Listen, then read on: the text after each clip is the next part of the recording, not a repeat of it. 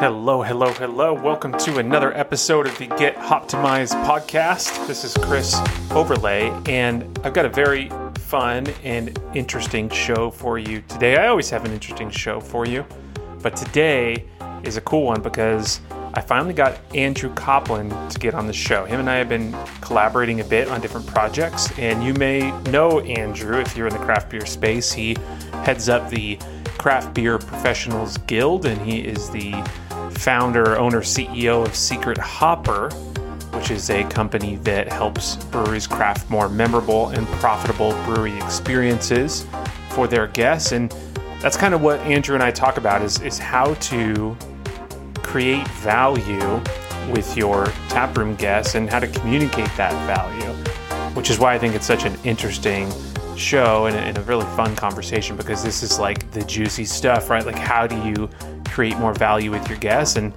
that ultimately leads to more sales and repeat business and all the good things we want to have with your brewery business. So I will get out of the way here and get you into the interview.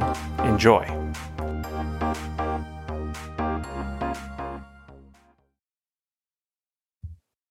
Andrew, what's up, dude? Thanks for being here, man. How are you? Chris, it's great to see you as well. I know, man. We talk a lot via email and we do some different things. I'm finally getting you on the podcast. So thank you for carving out some time to chat. And I think we got a good one lined up today. I'm looking forward to it. Thanks again for the opportunity. Sweet, man. Pleasure's all mine. And so I have this thing I want to bring up with you, because this is something that happened recently. I've had this conversation with a brewery that is having this kind of issue. I think this is, by the way, this is really related to our overall topic about building value with your guests and this kind of things, but it's an interesting anecdote. So they have a good problem where they're selling too much beer and they're selling it very quickly.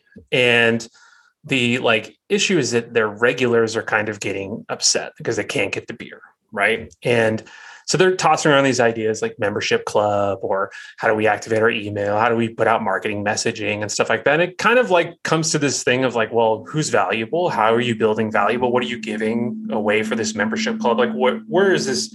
There's all these little tangents you go down here. And that's where I was man, Andrew would be the perfect person to talk about this. And I'll kind of just pass that over to you and say, all right, here's kind of the situation that's going on. What can be done here? What's your take on membership programs? What's your take on kind of building value for your most loyal guests? Yeah, let's dive right in, because it's something that you said that struck me as a little interesting from the get-go. You had mentioned that this brewery, the regulars aren't getting the beer. First question is a question for you. Who is getting beer, Chris? Yeah, it's people are just coming in and buying this stuff. And the regulars that come there, frequently enough, I think they've built a behavior of oh yeah, that beer will be around, I'll get it next week, or I'll get it, later this month, or whatever the case is. And they're not getting it. Also, I would assume that there's probably a good amount going to distribution as well. So it's kind of also a balancing act of how much do we distribute versus how much do we keep in our brewery, and what's more valuable, getting this beer out there and using that as sales and marketing, or keeping it in-house and trying to trickle it out, and it's an interesting question, right? It really is an interesting question, because there's so many different places you can have your beer, and through the different places, you're going to probably build different audiences. The person who's, drinking your beer in the tap room on a Monday night is probably a little bit different than the person who's rushing out for a special release. I think I would argue that the brewery really needs to sit down and focus on who they want their customer to be. Just think about any place you go to, whether it's a coffee shop, restaurant, baseball game. You need to think about who is that company or organization marketing to, because it sounds like this brewery is trying to figure it out right now. They're selling a lot of beer, which is a fantastic thing. And if they're selling out of these special releases, they've found a market that wants to pay for their beer and who wants to pay for that beer really quickly. So the brewery, I would argue, needs to ask themselves, who's a more valuable customer? And I don't want to say get rid of one or the other, but if you're neglecting one, and it sounds like the regulars are a little frustrated, they're not having access to some of the beers, you need to look at, is this a problem? First off, do we need to make sure they need to get access for them. And then that kind of leads us down the conversation of, what can we do to give them that first access, whether it's a membership program, loyalty program, mug club, something along those lines. But then if the brewery looks at it and says, well, we're seeing these people pre-buy our beer, they're on this app, they're clicking the button right when it goes on sale, and we're selling a ton of it, is that the route they want to go? So I think it really comes down to the business model and who they see as the customers of their brewery. Because while we all say we want everyone to enjoy time at our brewery, in most situations, that's not possible. You're going to have that demographic who you see more frequently than others.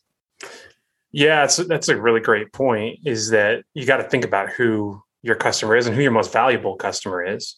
And it's almost like you build these segments of like, okay, this is A class, this is B class, this is C class kind of customer. And if you have the capability to serve all of your segments, fantastic. But that's just not the way the world works. Sometimes you only have the capability to serve certain segments.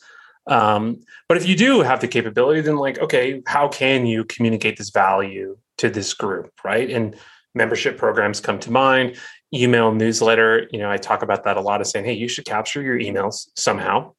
And then it could just be as simple as sending out an email and saying, hey, this beer is coming up. It's going to go fast. Come buy it if you want it, and that's enough. I mean, obviously say that in a way that's like better than that, don't be so rude, but that may be enough. Unless being rude is your shtick and that's how you're selling more beer, then just embrace it. Listen, dicks, get the beer. But email marketing, I know you're so passionate about it, and through the Secret Hopper data that we've found that 86% of the time when a brewery visit, that the taproom staff is not trying to acquire that email data, your email address, getting you to sign up for a loyalty program, mug club, whatever, 86% of the time. So I know for me and you, we visit so many tap rooms. I can only think of maybe one time almost ever that I was encouraged to sign up for a mailing list of sorts. And I love email newsletters because guess what? If it comes with my inbox, I'm busy. I'm just going to delete it. And, no harm, no foul. It's just delete it. But you know what? Let's say it's a Thursday afternoon or a Friday afternoon, and my local brewery sends me out a little blast. I'm like, you know what? There's live music tomorrow. They're going to have face painting for my kid who's never done it before. And I don't know what I'm doing on my Saturday afternoon. Thank you for putting an awesome idea in my head. And I think the best value of that email marketing is simply serving as a reminder service. It's the most conversion-friendly channel you'll ever have. It's more conversion friendly than Facebook, Instagram, all of them. And it's because you have a direct line of communication with your consumer. I guess the one that would be more is text, if you can SMS. But some people feel a little bit invasive with text message marketing. I certainly do. I'm like, why the hell are you texting me? I get out of my phone. But email is way more accepted. And I am shocked that 86% is the number, because like I would think it would be lower, but man, that's incredible. It's such a huge opportunity. And it's not that hard to get the emails from somebody. You could have a QR code on your bar tap taped to it, to say here, or throw a hat giveaway every month and say, hey, you want to win this hat? Scan the QR code, opt in for our email. And now you've got this direct beat of communication with somebody. You can do your beer releases that way. You can do your events that way. It's huge, email marketing is. So you put out a few really great ideas there. I think one of the underlying themes is you have to motivate someone to give you their email address. They're not going to willingly just scan this QR code, spend a few minutes filling out whatever, say, oh, hey, Chris, here's my email address. Email me whenever.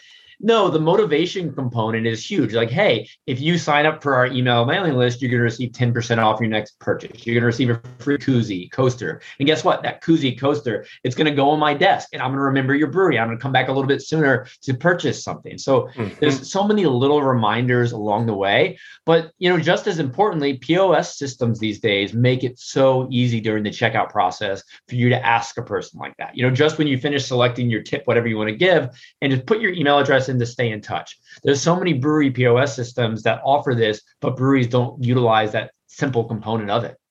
That's something that I'm excited to learn more about as I talk more and more with different folks in the industry, is like what technological capabilities are available within these POS systems. Because I experience it as a customer. There's like loyalty programs built into these things that will keep track of how many things people buy and give them points and remind them. And it's like, well, is it as simple as just turning it on? Because like, man, you should do that for sure. And I'm interested in your take on this. Like, what is your take on loyalty programs in general? I know you talk to a lot of breweries, and like do you see this stuff being like, for the people that have it, do you feel like it's working for them? Do you feel like it's a missed opportunity or a waste of time? Like, what's your honest opinion about loyalty I programs? mean, loyalty programs are designed to get your most loyal customers to spend more. Like, say that out loud 3 times, and what is wrong with that? Don't you want your most loyal customers to spend more? Absolutely. And I don't have any case studies of any breweries that have done successful loyalty programs, but that doesn't mean they don't exist. I'm sure so many breweries are actually doing it. But for example, in many states, I just think back to like growing up, going to like a Panera coffee, you buy 9 coffees, get 10 coffees free. Well, guess what? I bought 9 coffees and they're giving me a free $2 product, but I'm still getting excited for it because I feel like I'm invested in that. I have something to look forward to. And it's almost gamifying it. I know in some states you can't gamify, alcohol. So you can't say, hey, buy 9 growlers, get the 10 free or whatever it may be. But there are other angles you can do, for every 9 pints you buy or for every 9 times you visit, maybe you get a free t-shirt if you can't give away beer. And guess what? I think I like the free t-shirt angle even better than the beer. Because with that beer, I'm probably going to share it with someone, take it to a buddy's house, something like that. And we're going to have a good experience. And they might come to your tap room. But for that t-shirt you gave me after I bought 9, 10 pints, I'm going to wear it around town. I'm going to wear it to the other breweries. And I'm going to say, oh my gosh, at Chris's Brewery, I drank these delicious IPAs and lagers and I got rewarded. So I think the loyalty component is a fantastic way to go. And, just look at your state laws and see what you're allowed to do. I think that's a very fundamental portion of it. But also make sure whatever you're doing as part of the loyalty program is something that your regulars want. Because your regulars are the ones who are going to invest and sign up for your loyalty program. The odds are someone visiting for the first time, traveling through, they're not going to sign up. But the person sitting at your bar, complaining that they're not getting the opportunity to try those beers that are going out to the market really quick, they're going to be your most loyal customers. If you can find ways to get them more invested, the better.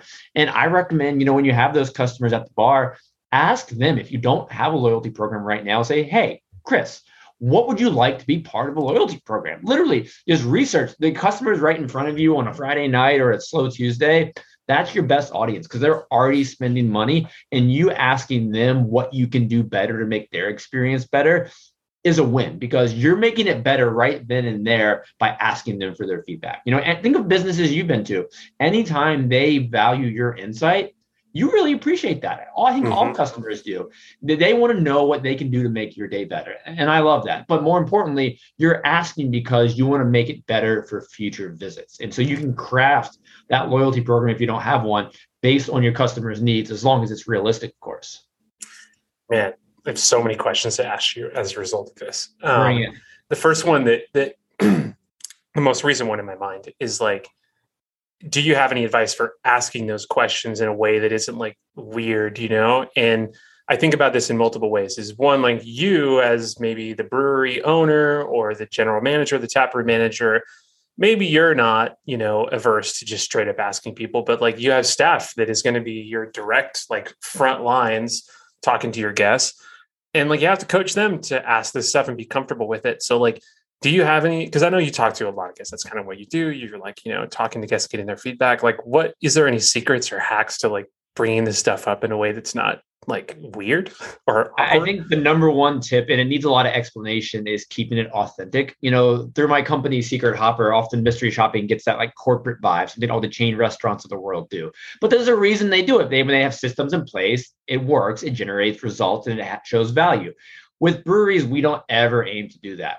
A brewery is a business, and it is your job to make each customer as valuable as possible. We want to help breweries find authentic ways to build those relationships. So I think when you're approaching a guest, the way I approach you versus the way I approach someone else and the next person is always going to be different. You mentioned earlier the person who's always rude. That might work to someone, but that might not work to the next person. Yeah. So with any experience, when you're first getting to know a guest, whether you're asking about what loyalty items they want to see or what beer they want to start with, you need to craft the approach that's right for them. And I think you can do that best by understanding their expectations. For example, let's say you're the first time guest at the brewery. I've never recognized you before. I want to figure out what you're into. I want to know, what do you typically drink? Then I'll say, if you like this, then you may like that. I want to guide you along the way. Then kind of transferring that over to a loyalty program. If you're the person I know who comes on a Friday to buy those beers case by case and helps me sell out, you're going to have different expectations from a loyalty program than the person sitting behind the bar. The person sitting behind the bar might want that more mug club option where they're going to get larger pours each time they come, versus the person who comes on a Friday for those, case releases. They might want, for every case you buy, you get like a little punch card and you get a free case at the end of the day. Everybody's going to have those different expectations, and simply ask. I don't think there's a formula for asking these questions, but something that you mentioned that was interesting was, it could be easy for the taproom manager, owner, to ask these questions. Why is the bartender just on a random Tuesday night going to make it their point in a conversation to ask, oh, hey, let's talk loyalty programs for a minute, Chris? Like, what? What? Where did that come from? Why is the bartender going to do that? And, you might have that awesome bartender who's already invested in your tap room and wants to see you be more successful. So they might literally do it because they care. I don't think that's going to happen a whole lot. What I would recommend, if you're the brewery owner or manager, motivate your team to get this feedback, whether it's giving them a gift card to another local restaurant, offering them some reward, offering them, a certification program, the opportunity to go to a conference, try to give them some motivation or reward, or kind of gamify it for them as well. Say, hey, whoever can get the most customers to fill out this brief survey. And maybe it's something you give them on a phone with a QR code, or maybe it's something you just literally write the answer to 3 questions down on a notepad while you're watching them drink a beer. Whoever can get the most feedback over the course of a week, we're going to give you XYZ. I think motivation is key on both sides, and even motivate the person giving you the feedback. I'm not saying buy them a free beer, but give them a little koozie. Let them know you appreciate them in some way. Because first off, asking them for the feedback is going to make them feel a little special, but going above and beyond is an awesome way to do it as well. And I love that.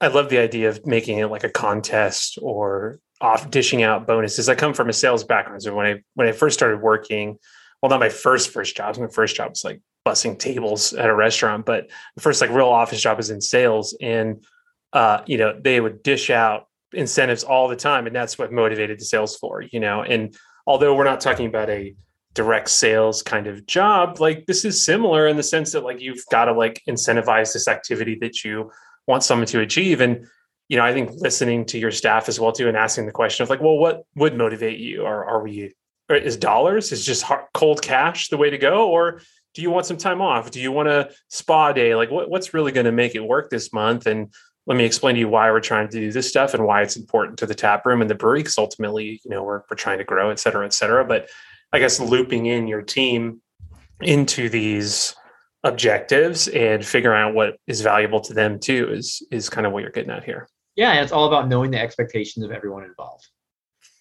Absolutely. So changing gears here a little bit, in still talking about value, but a little bit different way. So there's obviously value. You're trying to figure out what's valuable for your customer, but value to you as a brewery is like, boils down to dollars and cents. And one of the things that is going to make you more money, I assume, and this is why you're here on the podcast, is like if you can get people to stay in your tap room longer, they're likely to spend more money. That's my assumption anyway. So I want to kind of ask you is like, okay, is that true on average based on any data you have? If you have it, is like, people stay longer, are you making more money from them? And if so, how do you get people to stay there longer? What are some of the ways to do that? So the answer is yes, no, and yes to that one, Chris. There's a lot of gray area there, but you have the ability to turn it into a positive in every angle. And so recently I dove through some data.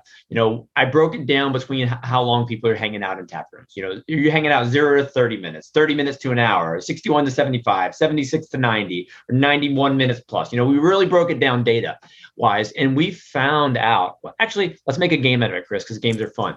Okay. What segment of how long people are hanging out at a brewery? Like, is it the guest hanging out for less than 30 minutes? Is the guest hanging out for an hour and a half? Who do you think's spending more per minute? I would shoot somewhere that it's probably like a bell curve somewhere. Is it somewhere in the middle? There's like a sweet spot of like hour to an hour and a half is that your per minute is better than on the low end or on the high end. That's my guess. So it's actually not a bell curve. The person hanging out less than 30 minutes, they're spending an average of $1.34 per minute. That's what the data said. It's like 6,000 brewery visits. This is what we see. Someone hanging out less than 30 minutes is spending $1.34 per minute. But an interesting thing about the people who come and spend less than 30 minutes, 35% of them are coming to pick up to-go beer as part of their purchase. So we're seeing a really high percentage of people who come and spend less than 30 minutes picking up that to-go beer. They might, have one pour and pick up a 6-pack to go, but they're spending more often because of that. When you look at everyone who's hanging out longer than 30 minutes, they're only making that to-go purchase 15% of the time. So those people who come for that short period, they're spending more and they're hanging out not long. They're not taking up a bar stool very long. But then you look at the people who are spending, say, 2 hours plus in your brewery. While it's great to have people hang out all day, you want to make sure they're just not occupying real estate. So the people hanging out less than 30 minutes, spending $1.34 a minute, follow me here. And the people hanging out for more than 2 hours are only spending 32 cents per minute. Wow. So the longer they hang out, it just crushes it because they eventually slow down their orders. They hit that point, you're going down. It is going down. It's interesting. So, you have to ask yourself, would you theoretically, depending on the setup of your tap room, you might have a tap room that can hold 500 people. So you don't care if someone's taking up real estate for 3 hours, or you might only have 25 seats. So if someone's standing in that one seat for 3 hours and only spending, let's say, $50, would you have rather had 4 people occupy that same seat over the same period of time? And, theoretically speaking, you have one guest stay for 2 hours and they spend $54 because that's what we see on average that guest was going to spend over that time period. Or would you rather have 4 unique guests, that same seat over 2 hours, each staying about 30 minutes for $112? It's over twice as much. And once again, it's really going to depend on your service model and what you're trying to do. And I've jokingly had a brewery owner tell me once that they intentionally have uncomfortable seats, just make faster turns. And I'm not saying by any means you should do that, but if you only have a limited number of seats, it might not be in your best interest to have people camp out for the entire afternoon. And you have to really think about what kind of brewery you are and who you're servicing and your facilities. I love your comment about all right, do you have 25 seats or 100 seats, and it's kind of like if you think about the airline industry or hotels or anywhere where you only have so many seats for a certain day. Once that day is gone, those seats are gone too, so to speak. So you either have to fill them or make as much money as possible from them while you're there. And it's just a weird situation. You really have to think about who you are as a brewery. And now I'm kind of thinking that the real, the objective here is to try to figure out how to get them to stay long enough and spend as much money as possible while they're there. So how do you do that? What is the magic recipe there? Because I see games everywhere. Some breweries have arcade games. Some breweries have, Jenga. Some breweries have the board games. Some breweries have TV. And there's even breweries that have video game systems that you can pick up and play. Is there something to these activities that's helping these numbers, or is it not helping them? I don't know. And maybe I feel like that's a trick question because not all activities are created equal. For example, let's picture a bingo night. You have bingo night with maybe the crowd you envision playing bingo, and they're going to hang out for 3 hours and they're going to have one beer. You might have that happen.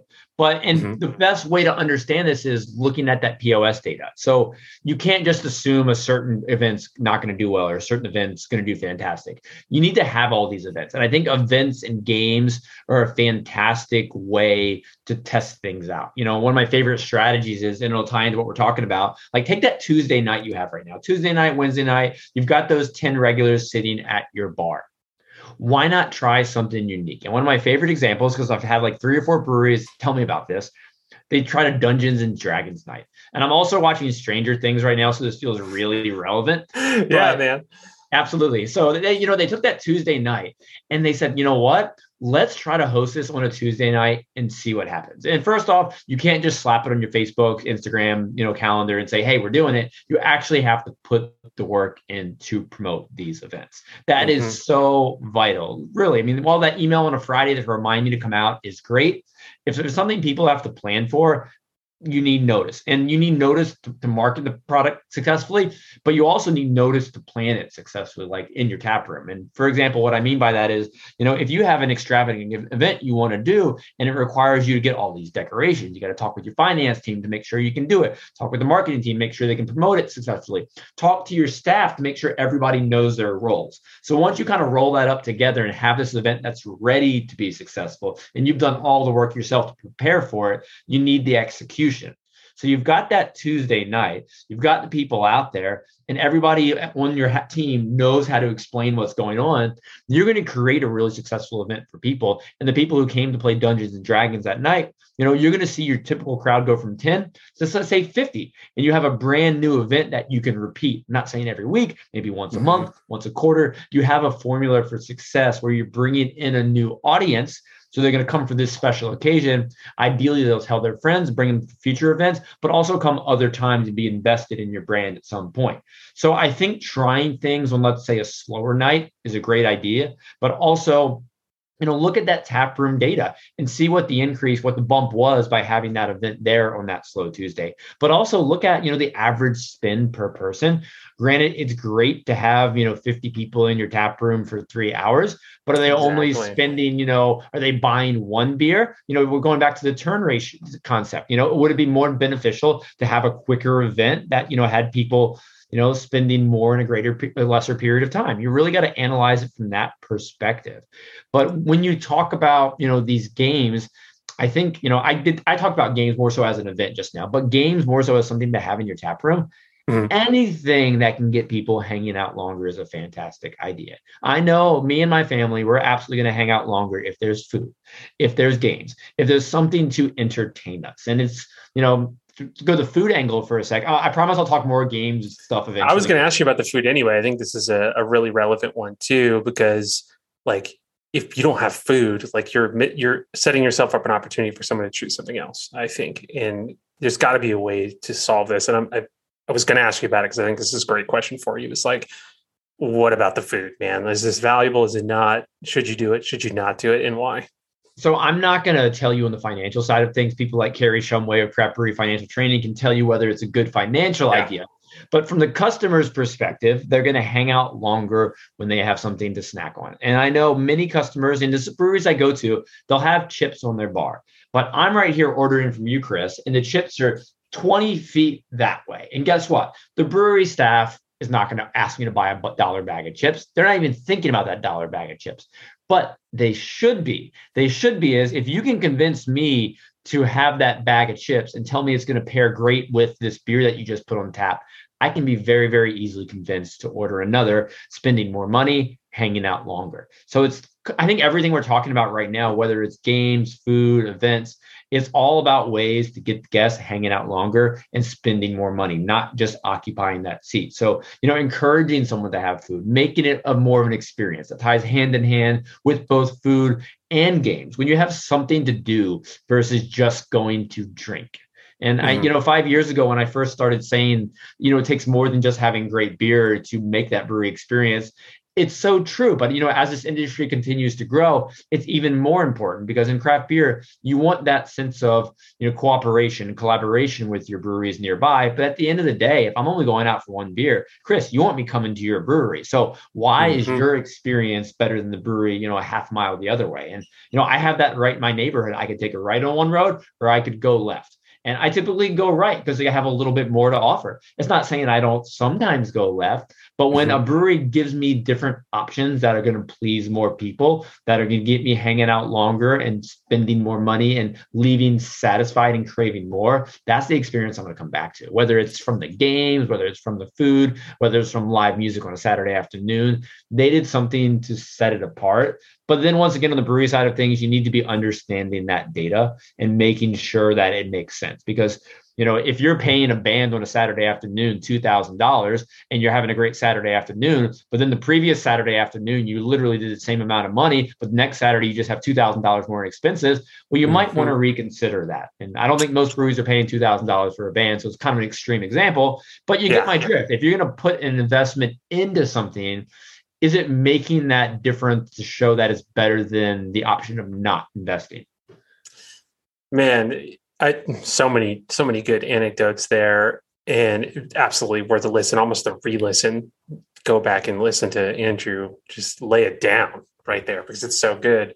But like some of the things you said, I'll point out is like getting people to come back is an important metric here.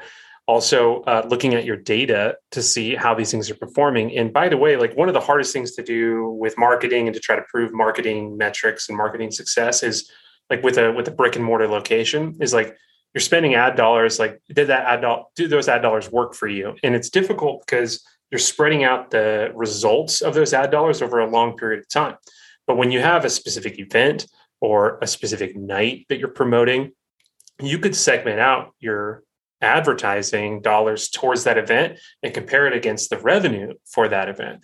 And there's something to be said about like, oh, there's some bleed over just because you're advertising trivia night. Somebody may see your brewery and be like, oh, I don't want to go to trivia night, but I'll go to that brewery anyway. So like it gets a little bit gray, but you can more clearly draw these lines between like, okay, we've been spending $500 a month promoting trivia for the last 3 months. What's our revenue look like over the last 3 months? Are we breaking even? Are we ahead?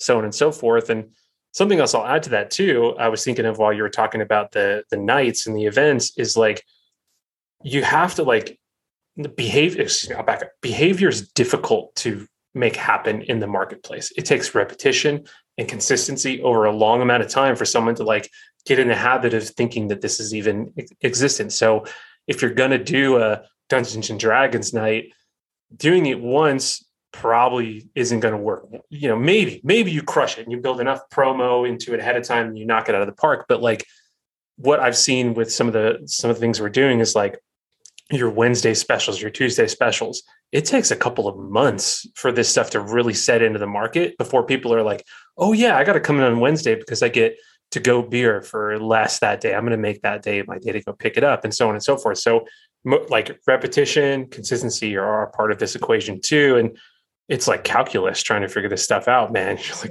like, what, how do we do this again? You know, like, what are we supposed to do? And I think you just got to keep doing it, you know, and keep track of your data and listen to your consumers. Ultimately, that's what I'm hearing from you. Yeah. And you're right, Chris. You know, you have to allow that runway to see how long something's going to take to catch on, because the first night probably won't be a huge success. But if you keep doing it and you keep building it properly, there is the potential for reward. But you also have to give yourself that timeline. Said, hey, you know, after say 4 events of doing this trivia night based off, you know, Chris's favorite TV show, it doesn't catch on and Chris is still the only person showing up, then we might want to drop it. You have to take the opportunities and try them, but not be afraid to say this didn't work. And when you have that event that, let's call it a failure, there's nothing wrong with failing. Look at why it didn't work. Did you market it poorly? Was your messaging confused? Did people just not know about it? Did you execute it poorly? Did people show up in your tap room? They asked the bartender how I play this trivia, and the bartender just shrugged their shoulders and say, I don't know. You need to look at what you did wrong. That way, if you try something similar in the future, or even based for other events, you can look at your formula and adjust, because that's really what this is. You know, you're not going to have most winners out of the gate. You're going to have to tweak things to figure out how they're going to work best. And you're going to learn from every single event that you do. I think there's a quote out there. I don't know who said it. Some really successful billionaire guys, like you gotta fail quickly. That's the idea here, is fail fast so that you can eventually be successful. I'm paraphrasing, but I got 2 more things I want to run by you. One more question group, and then a fun one to wrap it up with. And this question is really about you and what you're doing with Secret Hopper. Tell me about that, man. So if somebody's listening to this and they're like, man, I got to talk to Andrew and get involved with what he's doing, tell us about who you are, what you do from a professional perspective. Yeah. So I launched Secret Hopper 5 years ago now, which is crazy to think about. Wow. 5 years ago when there was only 5,000 breweries, Chris, and now we only have 9,000 breweries. It's almost double. Crazy, right? The goal back then, still is the goal now. We've pivoted and improved over the years, but the goal is to help breweries create more memorable and profitable taproom experiences. Because just like we've talked about this entire phone call, it's about ways to take your customers and make them more valuable, whether it's spending more money that day or coming back sooner. We come into breweries, we use mystery shoppers. Like for the mystery shopper perspective, who doesn't want to get paid to visit a brewery? So people are getting paid to go, have a flight followed by a pint, take a few minutes of their time to complete a questionnaire about it. So that ties in to the motivation factor we talked about earlier. You got to give people a reason to do this. If we were paying people only a couple bucks, they might not be so willing. But the fact that we're pretty much covering their tabs and they're probably going to the brewery anyways, it's a win-win. So then we take their feedback, give it to the brewery, and help them craft more memorable and more profitable experiences by looking at the little data, whether it's things like, is the taproom staff, introducing themselves. And while that might not be valuable to a customer per se, they might not care what your name is. Ultimately, it's going to make them feel a little bit deeper connection. And the data shows that the guests, when the staff member introduces himself, spends a little bit more versus occasions when the staff member doesn't do that. Little tips and tricks like that, strategies to sell more to-go beer, strategies to build better connections. It's every little piece of the puzzle that makes a big difference. And it's so hard being behind the bar sometimes when you're just trying to sell a pint to say that 25 different things can go into this brewery experience. But when you find those authentic ways to ask Chris a question, say, hey, Chris, you really enjoy our lagers today. Do you want to buy this crowler before we run out? Find the unique ways to position it to get people to have the results you want to see. And every guest is different and every brewery is different. So that's why I love what we do. We get to help see results in breweries all over the place. And you're getting real data and real anecdotes for the brewery. There's things you can assume, and assumptions sometimes pan out, but you know what they say about assumptions, but getting real feedback is so valuable. Someone who's done marketing for a long time, like that is the creme de la creme of information that you could have, is like real information from people shopping or buying your product. So absolutely. Because when I first launched this company, I had all these ideas in my head, all these strategies that I was pretty confident were going to work, but I couldn't say, encouraging Chris to take a crowler home is going to result in tabs 15 bucks higher every time you ask that question. But that's kind of what the data shows. I can put the financial gain from doing certain actions, which is awesome, because as a person who wasn't a fully data person, minus when I was like a high schooler quoting baseball stats, I've learned that it's amazing when you have the data back these strategies that you're preaching. Yep, absolutely. Data-based decisions. Love it. Man, awesome. So I'll make sure to drop some links and stuff like that in the show notes so people know where to go to find you and get connected there if they have questions, if they want to get involved. But I do want to ask you, like, you're a beer guy, you're in this industry. What is like your go-to beer? Like, what are you drinking on a regular basis? What are you drinking, man? So there's two angles I'm going to take that one. Okay. I have almost 3-year-old, so my drinking habits have changed quite a bit over the past 3 years. And I'm drinking less these days. If I get to have 2 beers, that's a good night. No more of those days when I would share 6, 750 milliliters with a bunch of buddies. That doesn't really happen much anymore. So for me, 2 beers is what I typically go for. And I'm definitely a big fan of the lagers, pilsners. Nice. Give me something really light, drinkable. That's what I love personally. I can't drink the higher, ABV IPAs like I once had. I enjoy a good Belgian style beer as well. Something with a little funk is always nice. And, the other side of what I'm drinking is also in relation to having a kid now. I've dove really deep into non-alcoholic beers. Oh, snap. You're in the NA life, huh? I am in the NA life, but I do both. I don't like using the word leaded and unleaded because it seems a little silly. So, I do drink a little of both. And like right now, hanging out with you, I'm drinking a coffee stout from Athletic Brewing right now. And, nice. They were one of the first ones that got me more into the space. And it's amazing to see the quality of NA beers these days. But it's amazing also from the taste perspective. Like recently, Guinness put out a non-alcoholic, like a 0.0 Guinness. To do a side-by-side of both Guinnesses, they nailed it. I mean, it's mind-blowing the quality of NA beers. So for me, I know that I can't drink, 3 or 4 beers a night anymore. But if I could have, 2 delicious alcoholic beers, then in my night with a non-alcoholic stout or a porter, that's something fun. And Deschutes has done a really great version of their Black Butte porter. That's fantastic. Man, they're all doing it now. I had the Sam Adams one in the airport a few weeks ago, and it's the Sam Adams hazy. And I drank it and it tastes like a hazy IPA. It's like So the Basically innovation in that segment, and it's really fun to follow. And so many of those breweries in the NA space, as a marketing person like you are, a lot of those breweries don't have their own facility to produce. So they're doing contract brewing. So it's very heavily on the marketing side. So I really enjoy just the business of what they're doing as well, just learning about their strategies for success. Do you think the NA thing is a fad, or do you think it's going to stick around? I mean, I don't think it's a fad at all. They say in other countries, I want to say it's like 13% in Germany or Belgium. I could complete 10% off, but it's a lot higher than it is here. I think there's definitely room for growth as people are thinking about more health conscious options. And, I know I'm going to continue drinking them.